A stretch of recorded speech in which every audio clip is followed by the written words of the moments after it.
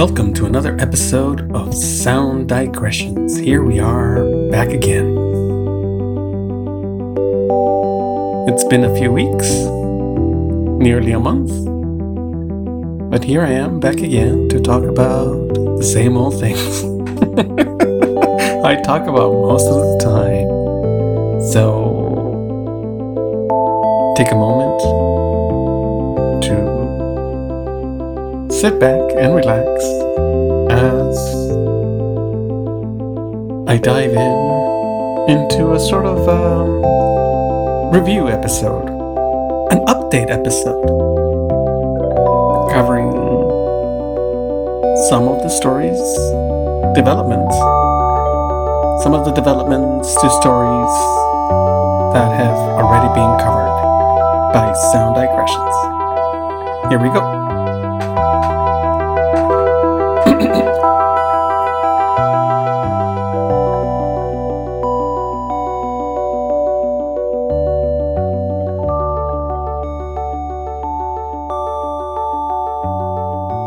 It's been a while. It's been a while since I sat down to record, nearly a month.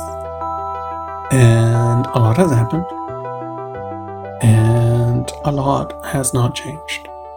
We're at the midpoint of November, which means we're about 5 weeks away from the shortest day of the year. The sun's already setting around 4:30 in the afternoon. It's ridiculous. Thanks a lot. Daylight savings time. I was running in the afternoons for a little while there, for a week. And I guess there's a lot less of a park running culture in the dark. I mean, like, people will run in the park in the dark in the morning, but I saw very few people outside in the park after 6 p.m. And I don't know why that is. I see people still running after 6 p.m. They're running with headlamps on and reflective vests and other gear to make themselves very visible to car headlights and whoever else might be looking. Anyway, I'm back to running in the mornings again. That's when my friends run. My friends, as in the people I say hello to while running. I never, except for with one exception, I never talk to any of them. But I consider them my friends because I see them in the park on a regular basis, and we wave hello and we smile and we encourage each other and we run past each other. And that's it. That's the nature of our relationship. The nature of our friendship. It's getting cold, but for the most part, we've had a relatively mild November. I haven't yet pulled out my running tights. It's still okay to run in shorts, even though I will run with a hoodie and gloves on every now and then. Anyway, that's enough about my tolerance for the cold.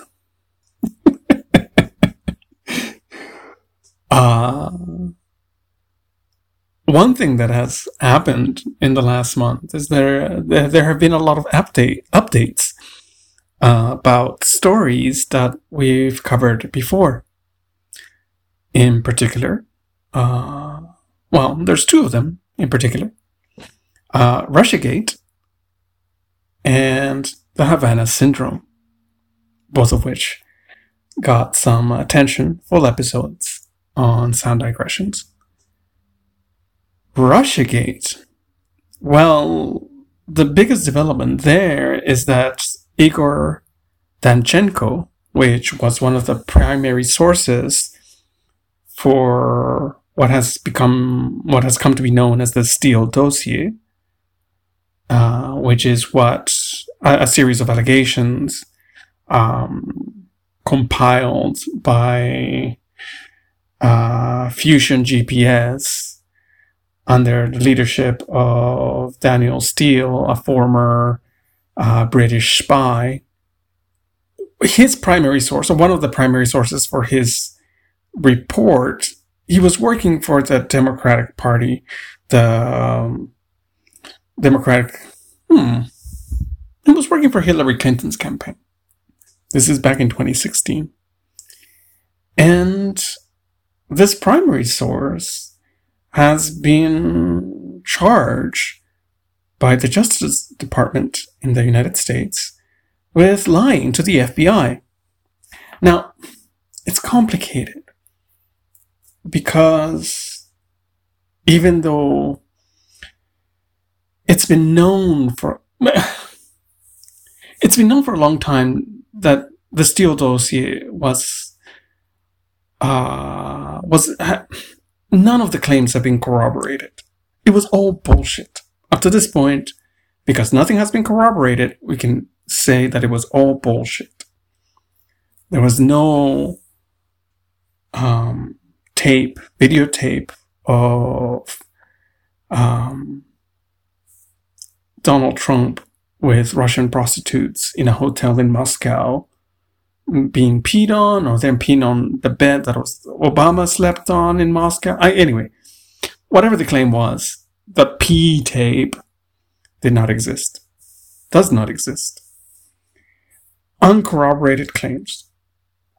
And now finally the Justice Department has charged Igor Danchenko with, I'm not sure that's how you pronounce his name properly, but they have charged the primary source of the Steele dossier with lying to the FBI.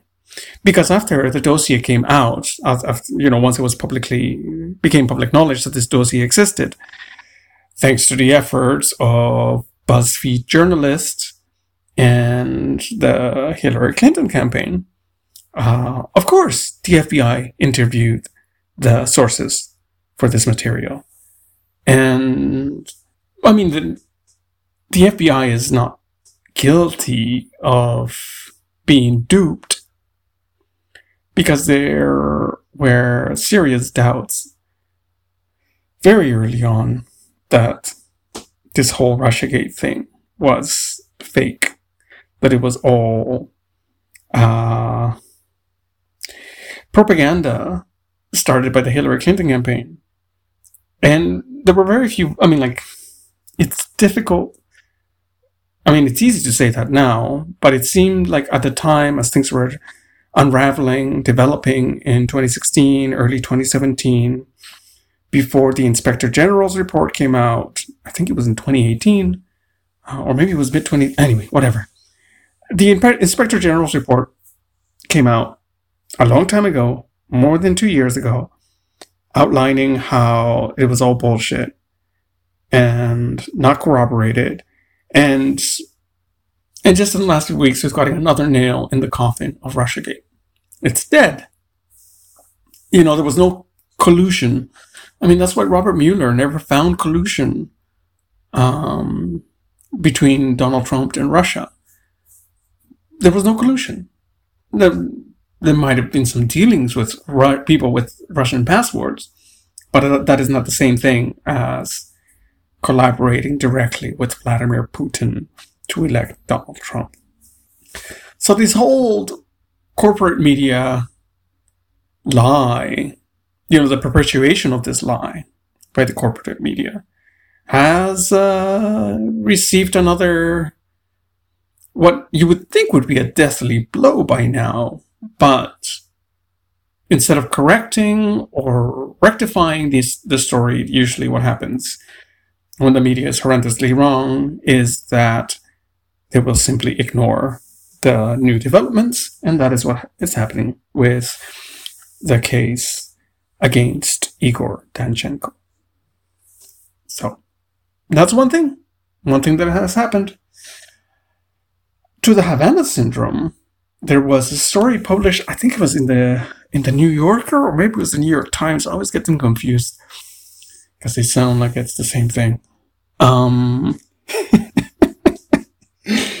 there was a blockbuster story about like new cases, people falling ill in Washington, D.C. and in Berlin and in like other embassies around the world. American embassy staff who are usually CIA agents, spooks, falling ill with mysterious illnesses that were allegedly launched by secret Russian, Chinese, maybe Cuban, I don't know. Nobody knows. Mysterious, super futuristic weapons that cause brain damage from a great distance and can target individuals with microwaves. Who knows? Anyway, we've talked about this before. We all know that when somebody finally was able to recreate, to record in Havana, when this first came out, where it gets its name from, Havana Syndrome. In Havana, somebody finally managed to record this sonic weapon that was being used against poor, innocent American and Canadian embassy staff. And then some insect scientists took a look at the evidence and they're like, oh yeah, that's like a Caribbean cricket. I do not know if there are Caribbean crickets in Berlin or if they're also in Washington, D.C. Whatever is triggering this, I forget what the new word for it is. It used to be known as mass hysteria, but that name has gone out of fashion. It has been replaced by mass psychogenic illness, MPI, sometimes called mass sociogenic illness or mass psychogenic disorder. Anyway, whatever the name is, it's this fear that travels like a disease and affects people like a disease. Nobody's faking their symptoms. This is like one thing to be like, I know I joke and like, I feel like all critics of it joke around, like, you know, make fun of this CIA spooks. But that is not to say that they're faking it. They're falling victims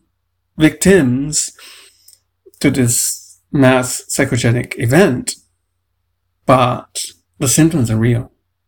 Their fear is manifesting in real ways in their bodies, which is what creates this like really tense confusion, or intense desire to attribute it to some evil thing outside of the minds or the fears of these people.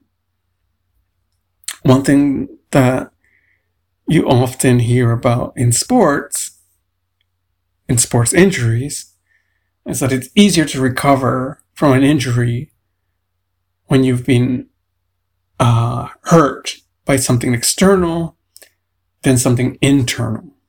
So say if you were like training in a way that led to you hurting yourself, that's harder to recover than if say you know, you're playing football and somebody bashed into you and you broke an arm or whatever.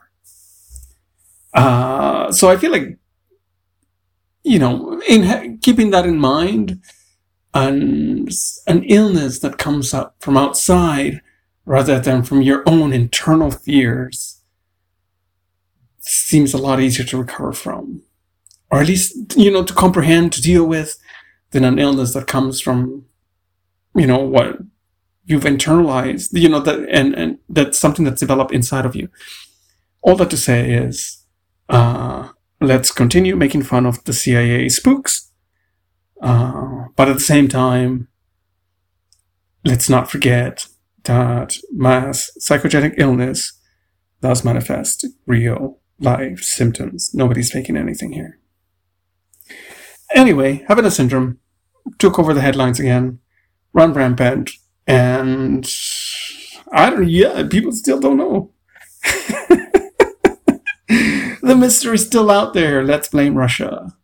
Let's blame Russia for having developed a weapon that the Americans know nothing about and could not conceive in any particular way how to construct themselves. Very, very futuristic thing that, of course, that's easier to believe somehow than the fact that these people have fallen ill to a mass hysteria. All right, that's where it is. That's where it's at. More Havana syndrome. And of course, well, this is not so much an update. This is like the meat of the podcast today. Is that I have more. I've been thinking a lot. I mean, like I found two stories very recently in Canadian news that made me think quite a bit about our response to the coronavirus and how poor it has been, and how it has, we're like almost 2 years into this thing, and the response has not really developed in a more logical or comprehensive sense. There's still lots of missteps happening, and the two stories that came out like made me think about how people are trying to deal with this in various ways, both positive and negative, both foolish and I don't know. We're all making it up as we go along, and I feel like at this point, governments have failed so convincingly, repeatedly, that I do not hold a grudge against anyone that severely doubts what the government's doing. I have my own opinions on things and what works, what doesn't. And that all comes from what I've read online and the discussions that I've witnessed, the people that I follow on Twitter and other avenues. But, I mean, there's so much information. I mean, like, I stopped following a lot of the origins of COVID information because there was just so much coming out. I feel like once the story got legs in May of this year, and then developed through June, July, August, September, October, like as more and more documents were released, they were FOIA'd, uncovered by journalists, uncovered by sleuths on the internet, by Drastic. All this just kind of like, it felt like 2 or 3 major news organizations were putting out stories throughout September and early October, and it was a lot to keep up with, and I kind of like tuned off a little bit. And then I got these two Canadian stories, and I guess I'll just... The first one, coming out of Saskatchewan, was that there were... in Saskatchewan, residents, some Saskatchewan residents, paid others to go get vaccinated on their behalf. And this is so they could get a vaccine card, a card that says that they've been vaccinated, and get a vaccine passport, so to speak, or whatever it is. I don't know if they use that, what the name for it, what the equivalent name for it is in Saskatchewan.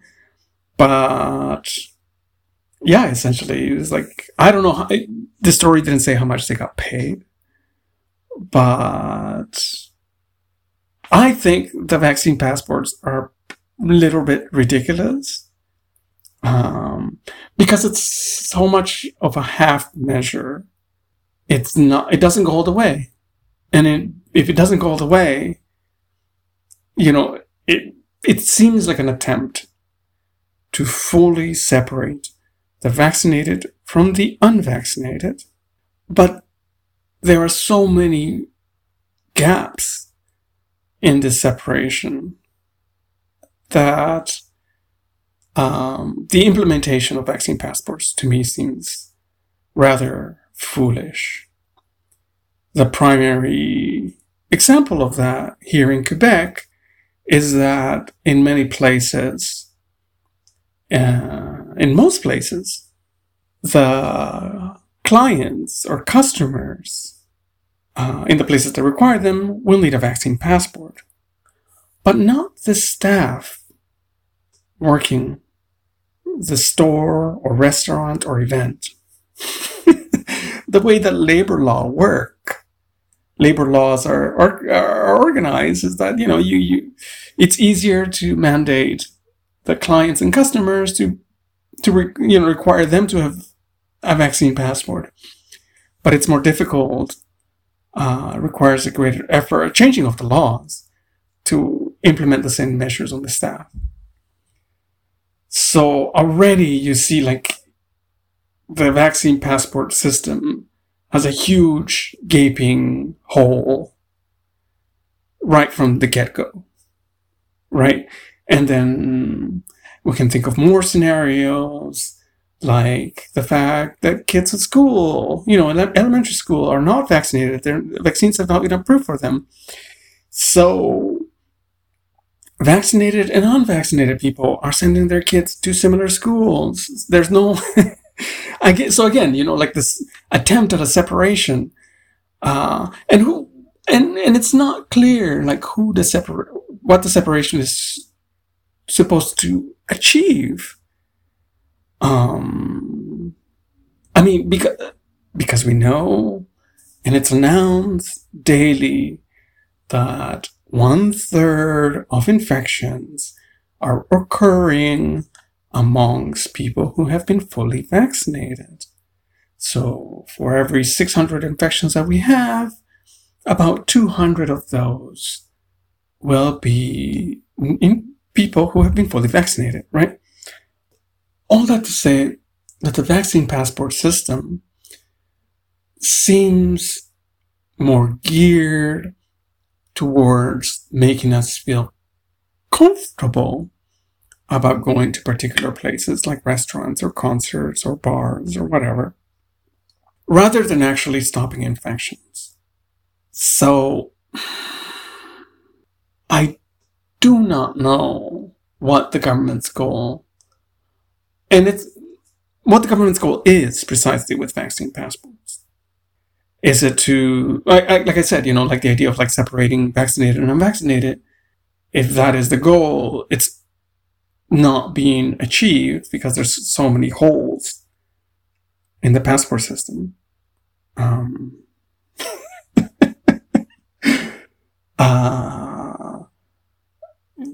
Yeah.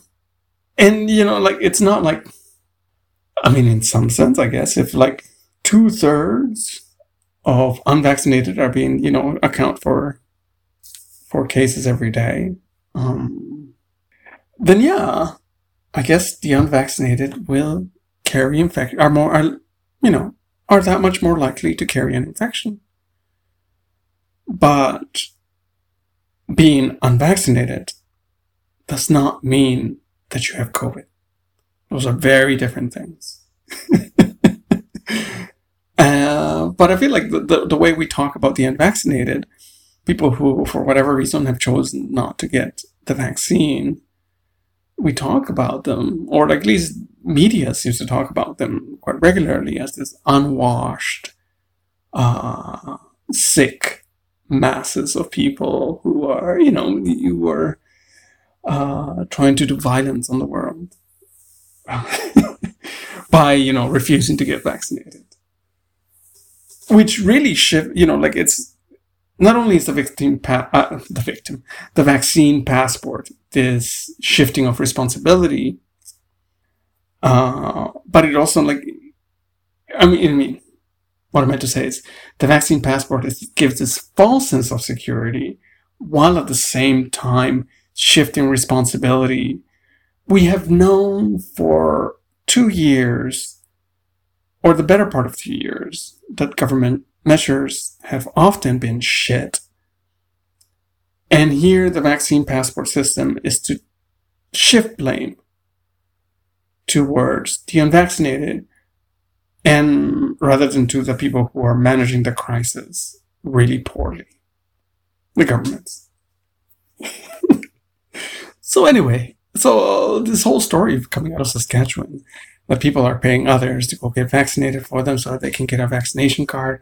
And then another story came out that it was actually worse than that. That, you know, some people have like stolen vaccine cards, vaccine passports, and like filling them out fraudulently and selling them. And healthcare workers trying to make an easy buck by selling fraudulent vaccine cards. I just found it funny. It's like, it is so like the talk around vaccines, which work, and I recommend everyone get them, everyone who can. But the talk around vaccines is so murky these days. You know, nobody, or so much of the talk strays away from what they're actually doing. And I feel like looking at Britain is a great case of how efficient vaccines have been, because they have had like consistently really high COVID transmission over the last couple of months, but just a fraction of the hospitalization and death rates that they had before.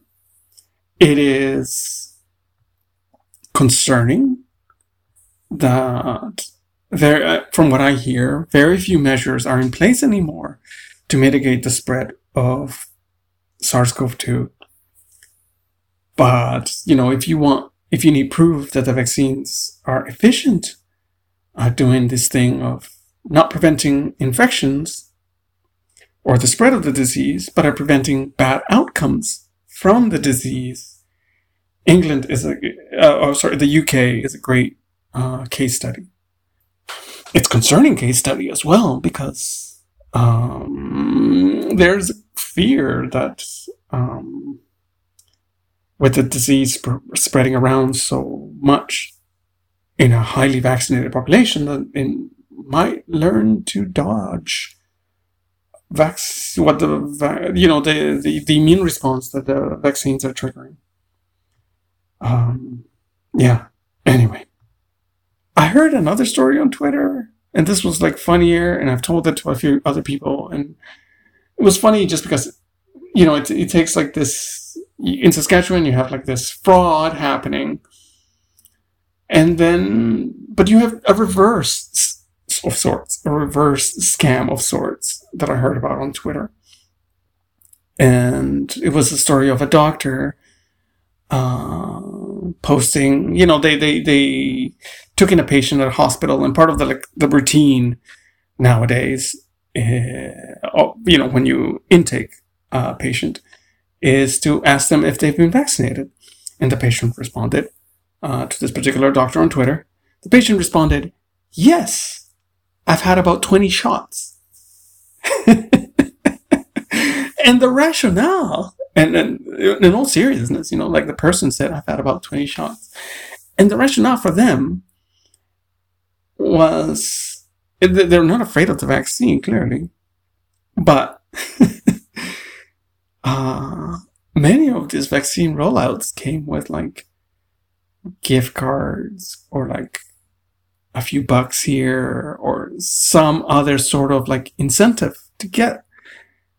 So it turns out this patient was just like going around getting vaccines in exchange for free goodies. Which is, 20 vaccines. Whatever. Damn, right?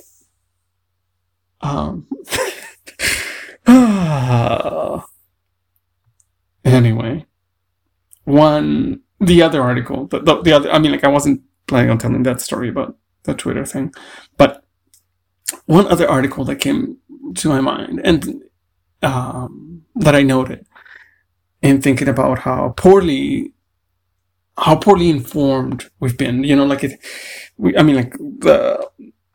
most clear case of this is the reluctance, even from the WHO, from many, many countries, from the medical authorities in many countries, to acknowledge, even though it was suspected very early on, that SARS-CoV-2 is an airborne disease, that is transmitted through airborne particles. You had the droplet theory. We heard all about droplets so much. So we've been bombarded with poor information from the start.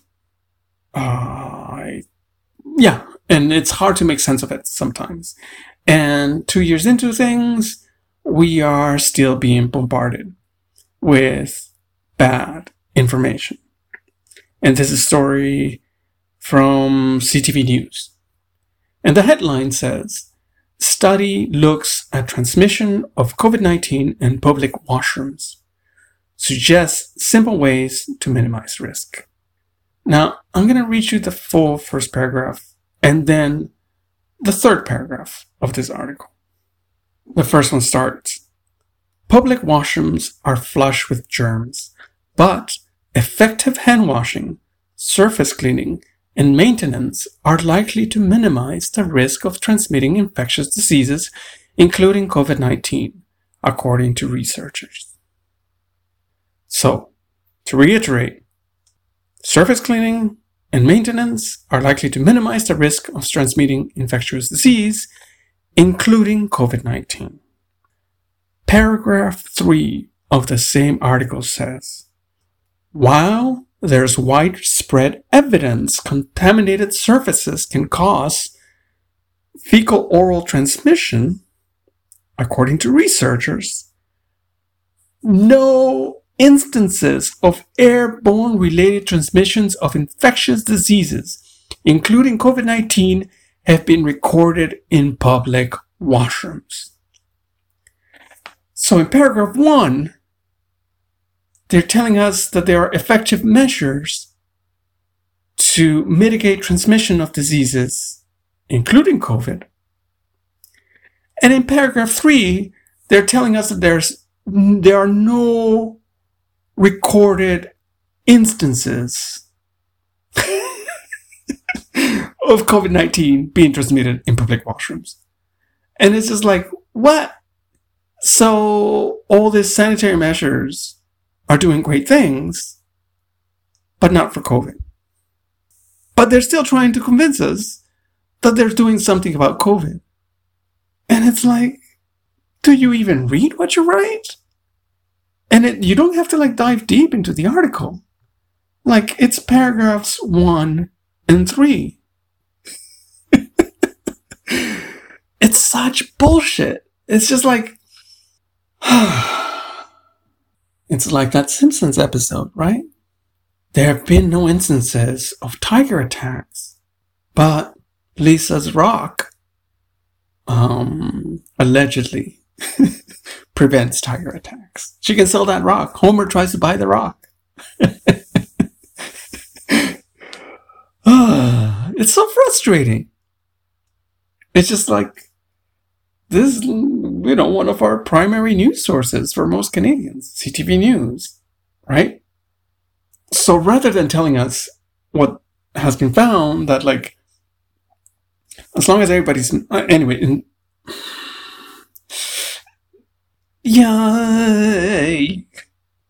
Instead of telling us the fact that there have been 0 reports of transmission of airborne viruses in public washrooms, which is a reassuring thing, they could just tell us that.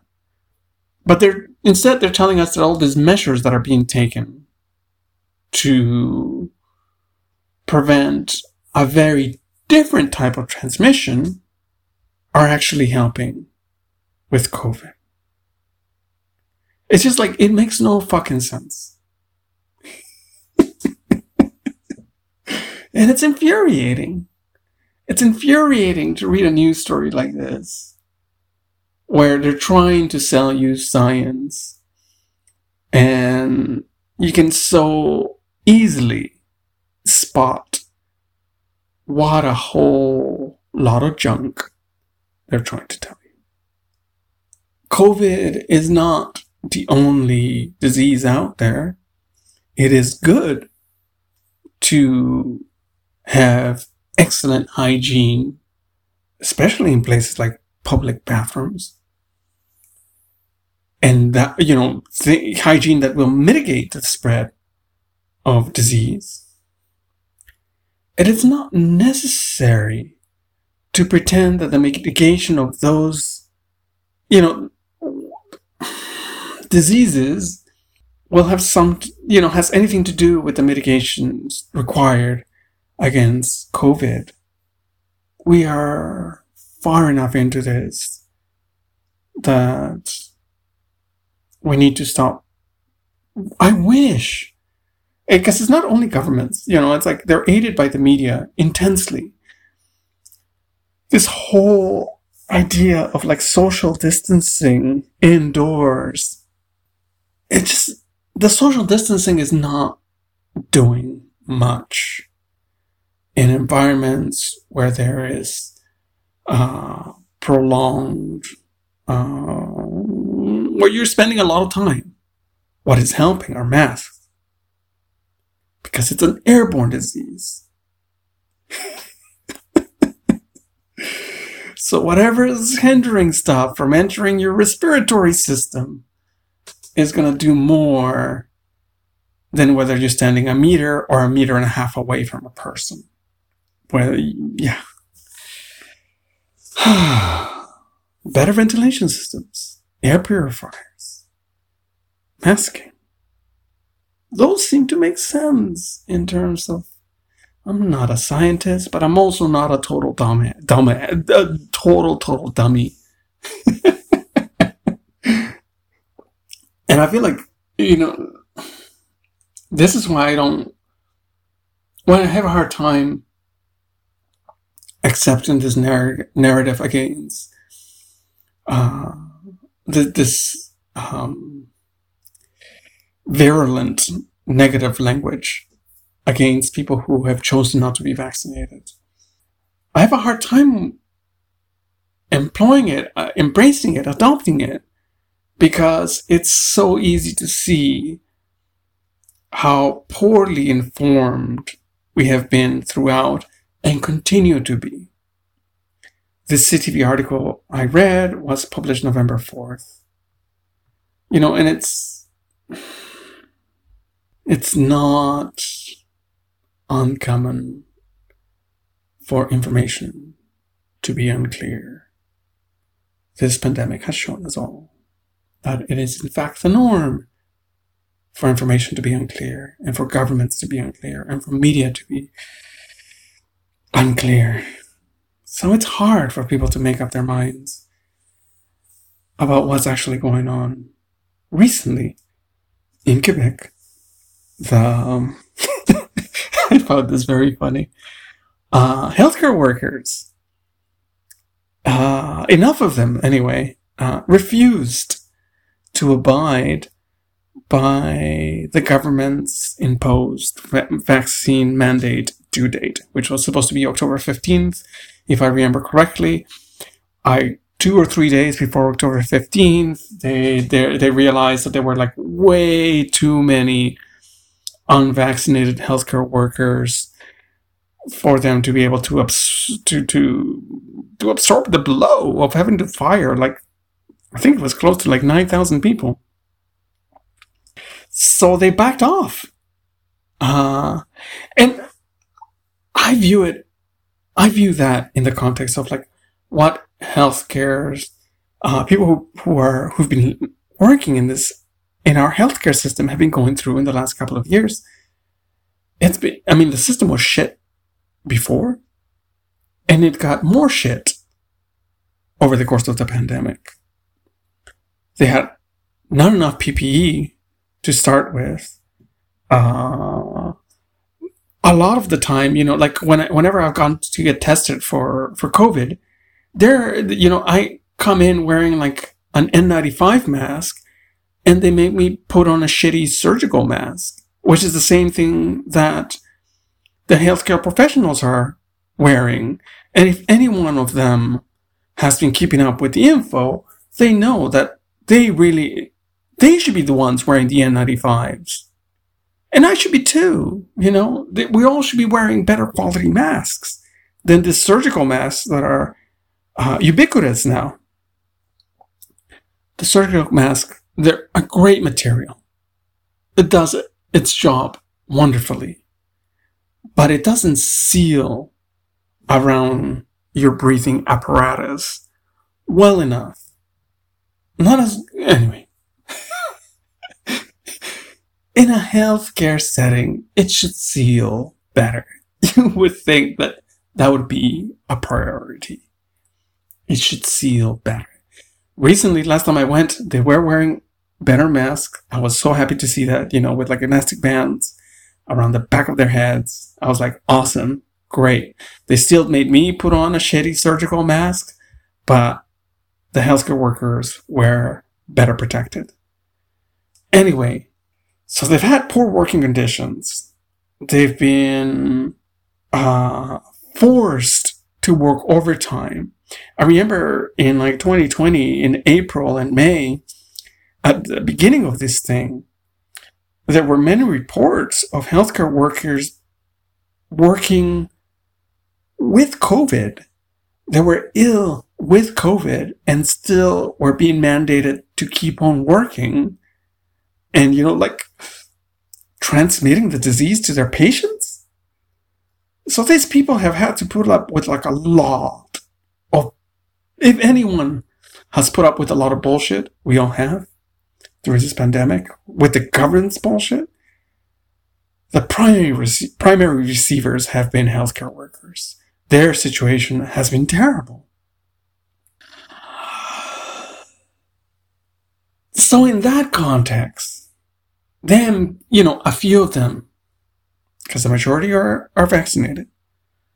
I think the figure of they're about 97% vaccinated. It was that little holdout, that little 3% that gave the finger to the Quebec government and said, we're not getting vaccinated.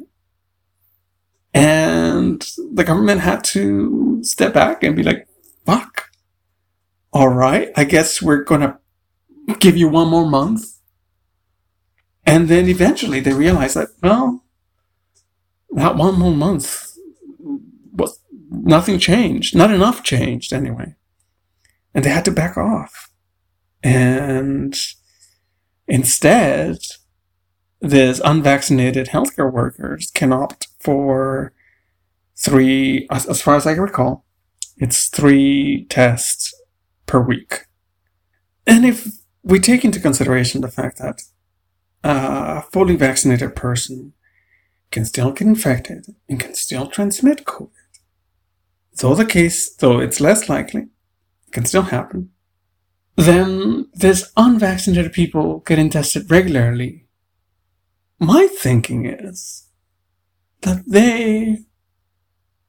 because they're being tested regularly, they are actually less likely to transmit COVID to patients than someone who is vaccinated and not getting tested regularly. Right? That makes sense, right? I'm not like, is my logic sound? sound?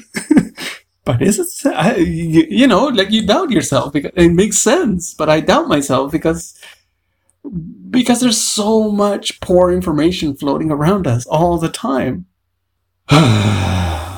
Anyway, I heard that in some other countries, I heard particularly that in Italy, for a vaccine passport, having been infected previously with COVID will be taken into account. And that makes sense. I feel like there's clear evidence now that somebody who has had COVID before has a decent immune response. I mean, like, it's way better to get vaccinated than to get sick with the virus. A vaccine is a much better, safer way of having that immunity. But a lot of people have been infected. A lot of people in a lot of healthcare workers have been infected. So taking that into account makes sense. And it sounds like other healthcare systems are doing that. They're taking previous infections into account as a way of protecting. If you've been infected before, that gives you pretty robust protection against being infected again. Why are we not taking that into consideration here? Why are we so hard-headed? Why are we so reluctant to pay attention to what's happening in other places and say, hey, maybe we should do that? That seems to be working over there. That's a smart idea. And I've said this a few times, like for a long, long time, people would look at Vietnam, people would look at New Zealand, people would look at Iceland. And, I thought, after a while, I thought, hey, wait a second. We don't need to look that far. We could just look at our neighbors. Look at how New Brunswick, Nova Scotia, PEI, Newfoundland and Labrador have been doing. The maritime provinces. They've had their outbreaks, but for the most part, they've been able to mitigate transmission and ill outcomes and of this disease by having more robust testing, a better public response, letting people know which places infections have happened in. There's so much we could do better, and we know it, yet we get hung up on media narratives about vaccine passports and the horrifying monsters that unvaccinated people are. It's so nuts. And it's funny too, because, it's like, it's like, fuck, we're trying to sell competing narratives here. Healthcare workers as heroes, that we're fucking over with forced overtime. And it's not like, you work a couple of extra hours at the convenience store, kind of forced overtime. It's like, work a second full shift in a high stress setting. Fucking long hours without notice. And you have to accept. Oh God. So they're trying to sell them as heroes so that we can fuck them over some more. And now we're like, oh, shit, we gotta sell them as evil as well because this tiny portion of them is not getting vaccinated. The narrative is confused. What do we do? Are they still heroes? Ah, shit. All right, I think that's enough. That's enough for today.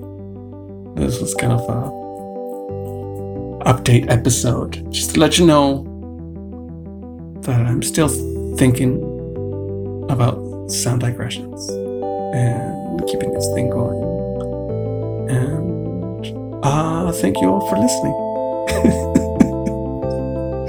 If you disagree with me on any of this stuff, contact me on Twitter or however else you choose to. Sound Aggressions, we're on Gmail, we're on Twitter, we're on Instagram, we're on Facebook.